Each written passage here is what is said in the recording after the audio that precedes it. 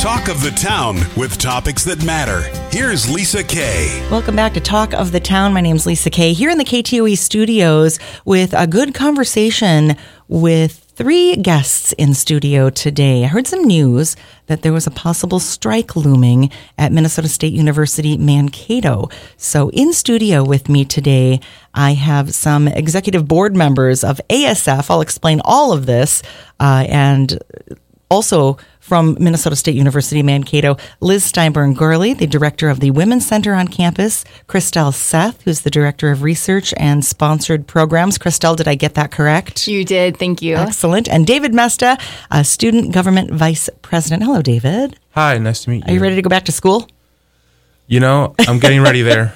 Here we go. All right. Well, speaking of back to school, the reason that we have the three of you in is to talk a little bit about this looming possible potential strike that's been kind of floating around in the news. But I noticed as I was talking to people, nobody in the general public really knows a whole lot about it. So can we talk a little bit about the strike, broadly speaking, and then I want to get down to like kind of the structure of how things happen up at Minnesota State University Mankato. Who wants to speak on that? Sure. All right, Liz. Yeah. Thank you. Administrative Service Faculty, or ASF, are folks at 7 universities across the state who do everything from housing to financial aid to athletic training to accessibility resources. And there's about 50 more places that I could name that we do to serve students. Basically, anywhere that a student engages outside the classroom is most likely with or near to an ASF member. And so for the last 20 years, approximately, ASF bargains with the Minnesota State System Office. And we tend to be the last to negotiate our contracts after things are settled, and we have just had historic low contracts. And often we're the people who are in passion positions. These are jobs that we do because we love students and we love the opportunity to work with students and support them. And so we've been agreeable. We've agreed to all of the contracts that we've gotten over the last 20 years. Due to rising inflation, due to rising costs and personal expenses, and the recognition that for all of these years, we haven't seen significant increases to our base salaries. We've agreed we've had enough, and now we're at the point of we need to put our own oxygen masks on before we can continue providing the excellent service we provide students until we get a good and fair contract. All right. So this is going to be a really interesting conversation about unions and about representation and about fairness and equality. And I think that a lot of people listening might not know, myself included, kind of the inner workings of higher ed, especially at our Minnesota State University and some other systems that fall within that category. So it's 7 schools, Liz, right? And how does that work? This strike, we're not talking about professors or people that are teaching our kids. Correct. Okay, so this is all of the workers that do everything else, almost everything else. Pretty much. So when your student moves into the residence halls, these are the staff that do the 24-hour crisis response. They're the folks who are training the student staff. They're the people who are doing academic advising, who are examining people's financial aid, who are helping folks get accommodations in the classroom for their accessibility and disability needs. And so it's this wide range of people, basically the support structures in our microcosm of society. It's our food pantry staff. It's our health services staff. And so we really make up a very diverse group of services as this bargaining unit, which is one of several. All right. Well, let's talk about the bargaining units. How many of them roughly are there that you, I mean, so we talked about ASF. We talked about, the professors having their separate bargaining units, and then coaches or... So then we also have a couple of additional ones. So there's like AFSCME and MAPE are two other bargaining units. They serve in general maintenance workers, our groundskeepers, our building foremen, our administrative staff, support staff. Those are all different bargaining units on campus. It's kind of a web of things. And so when you look at the support staff that is talking about wanting some fair and equal pay, that kind of leads our whole conversation. Now, David, you happen to be the student government vice president, and as that, you're not a member of ASF, but you're representing students here today in our conversation. And with that, how would a student feel affected if a possible strike were to happen once school starts? And school's set to start, is it the 21st, 2nd? This Monday. This Monday, okay. So with that, bringing the student perspective, it's the aspect of understanding that a lot of the ASF members are the student activities office, the ones that help support the organizations, the art, like the clubs, that leadership, the Women's Center, the LGBT Center, the Multicultural Center, like these specific groups that help support marginalized and underrepresented students to have those resources that aren't there. I mean, the Women's Center, for example, has the menstrual equity stuff. So all those bathrooms have support systems for a lot of our female students that usually isn't free. So the fact that we fundraised that and we supported that is one aspect. But for me, though, as somebody who is BIPOC and of Mexican descent, having that multicultural center, having those advising, having that support system has really supported me and made me feel that I can really find the resources, the opportunities that other students may have had, but I couldn't find.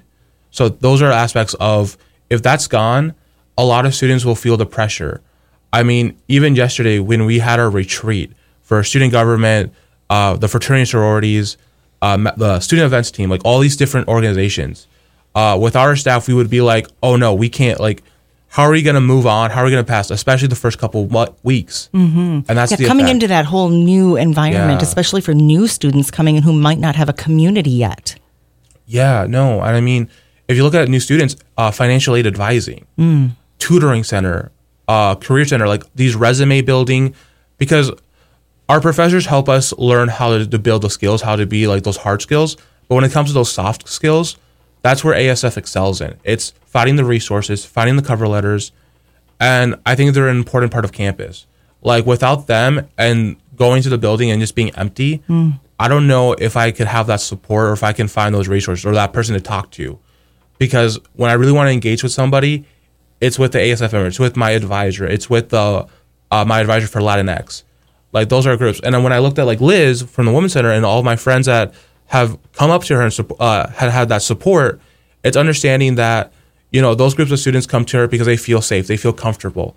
And I think that's the biggest part, is we find those resources with our staff members who really care about us and make us feel that we can exceed. And once we leave college, we have those skills, we have those resources. I mean, a lot of us can find jobs right away after because of those support from ASF members.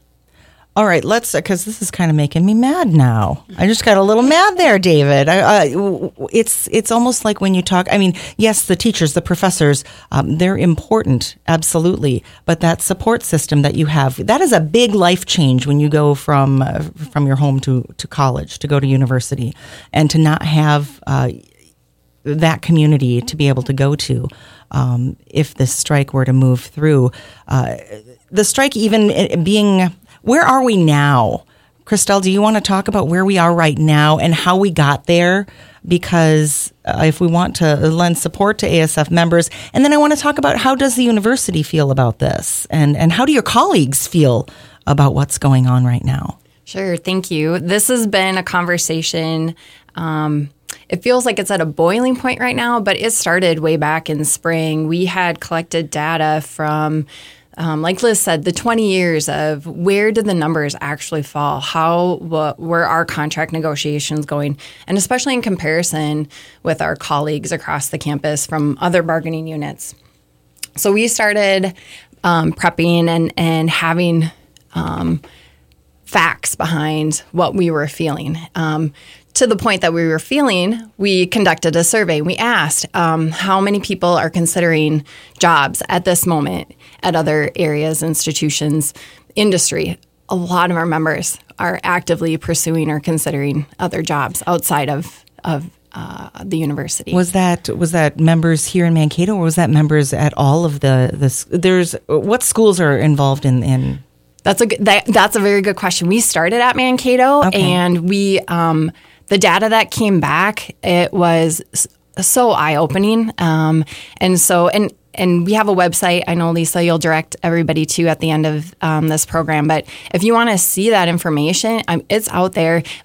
We got that information at Mankato, and we went to the other universities, Moorhead, St. Cloud, Winona, Bemidji, Marshall, and Metro. So it's all of us now that have been actively engaged in this conversation. And so as part of that, we were hearing members had second jobs. They were donating plasma. I mean, you hear about college students donating plasma to fund a spring break. But these are professionals. With master's degrees that are donating plasma to pay for daycare. So it's heartbreaking to hear what people are going through. And I think, perhaps up to this point, it was maybe a little bit isolating because those conversations weren't readily shared. They have been for the last over 6, 7, 8 months now. So everybody is kind of coming together. And that's one thing that's been extremely heartening is that we've seen a strength and solidarity from our membership like never before. So I did the informational picket. I know Liz did. And I was thinking, I don't know, let's hope for 30. It was a line of people down the block. So the impact sometimes seems a little siloed from where we all stand, but we have been coming together, and there are a lot of us that are really hurting. So to have this opportunity to have an equitable contract is something that we're all really looking forward to. So to answer your point too, not to circle back, but our negotiation team, I think it was 15 hours on Monday that they were negotiating with the state. We've received a last best final offer from management, and so we're going to be rolling that out to membership, but we still have to vote on it.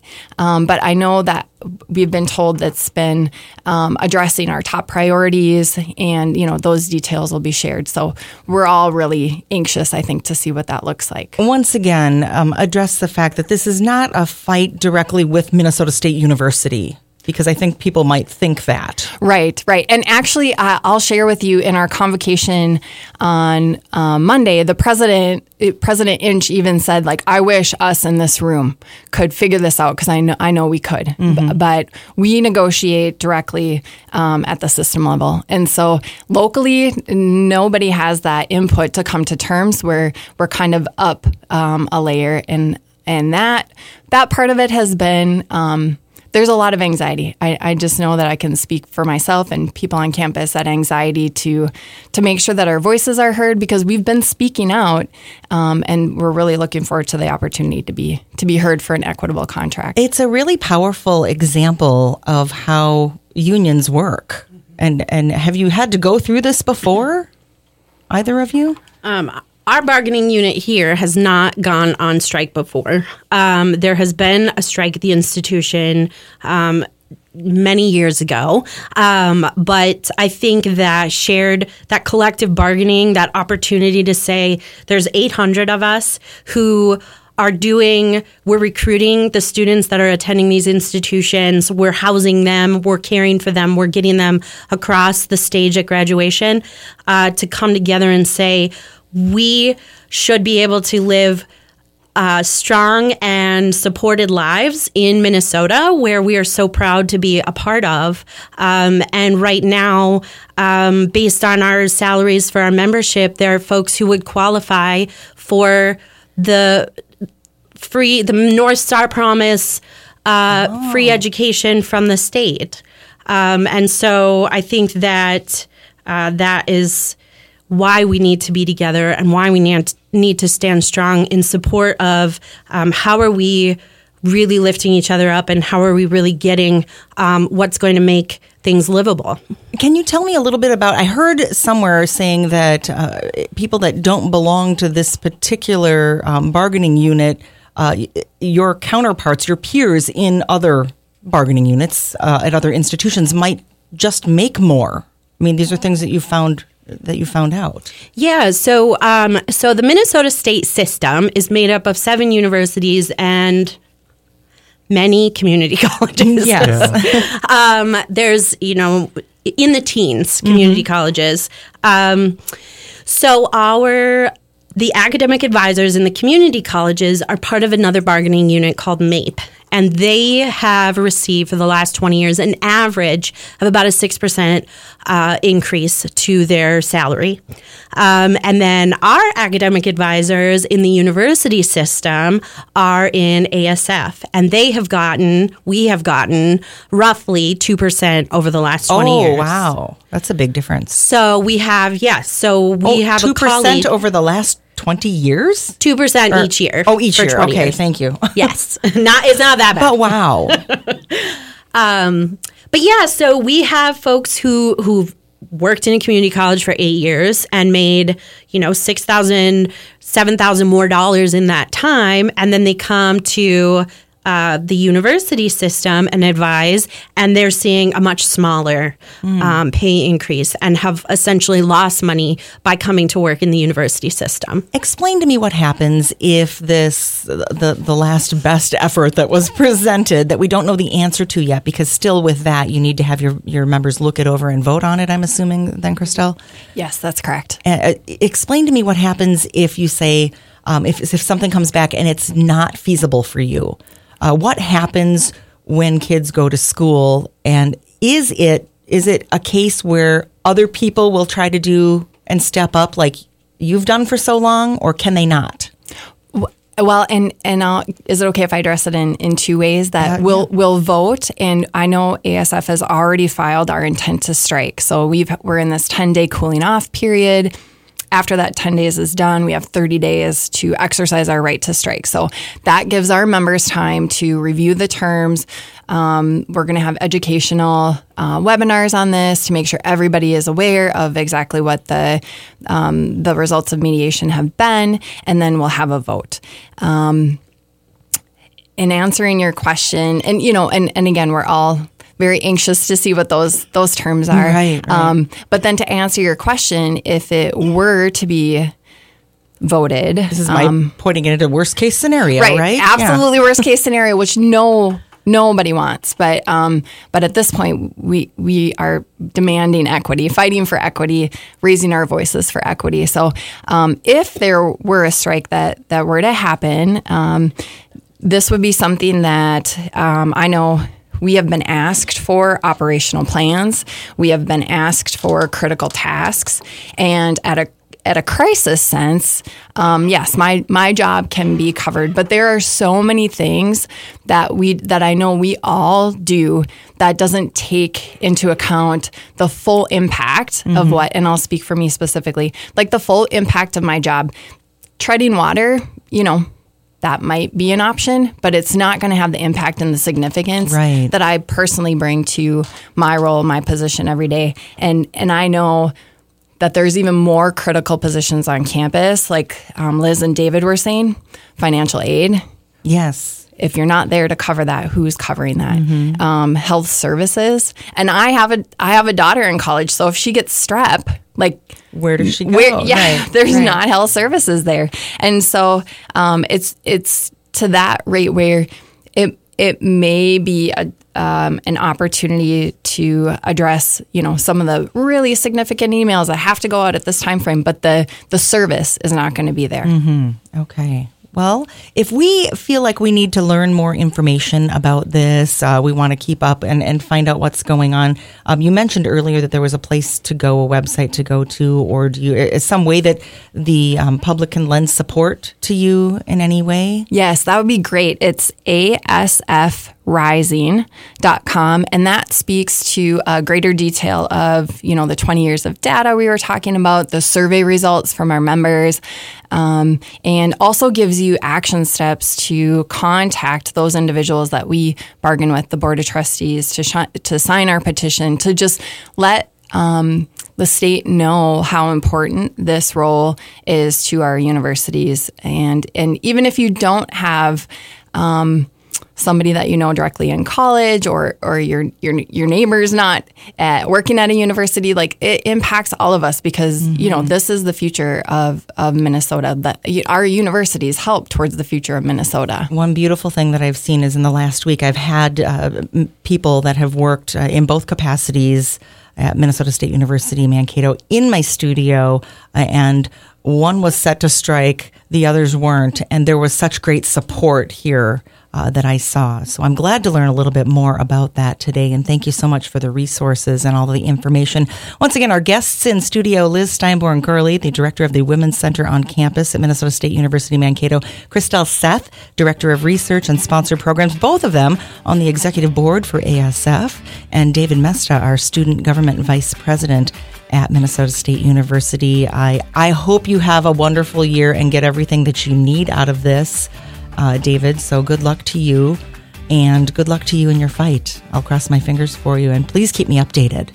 Thank you. We will definitely do that. Thank you.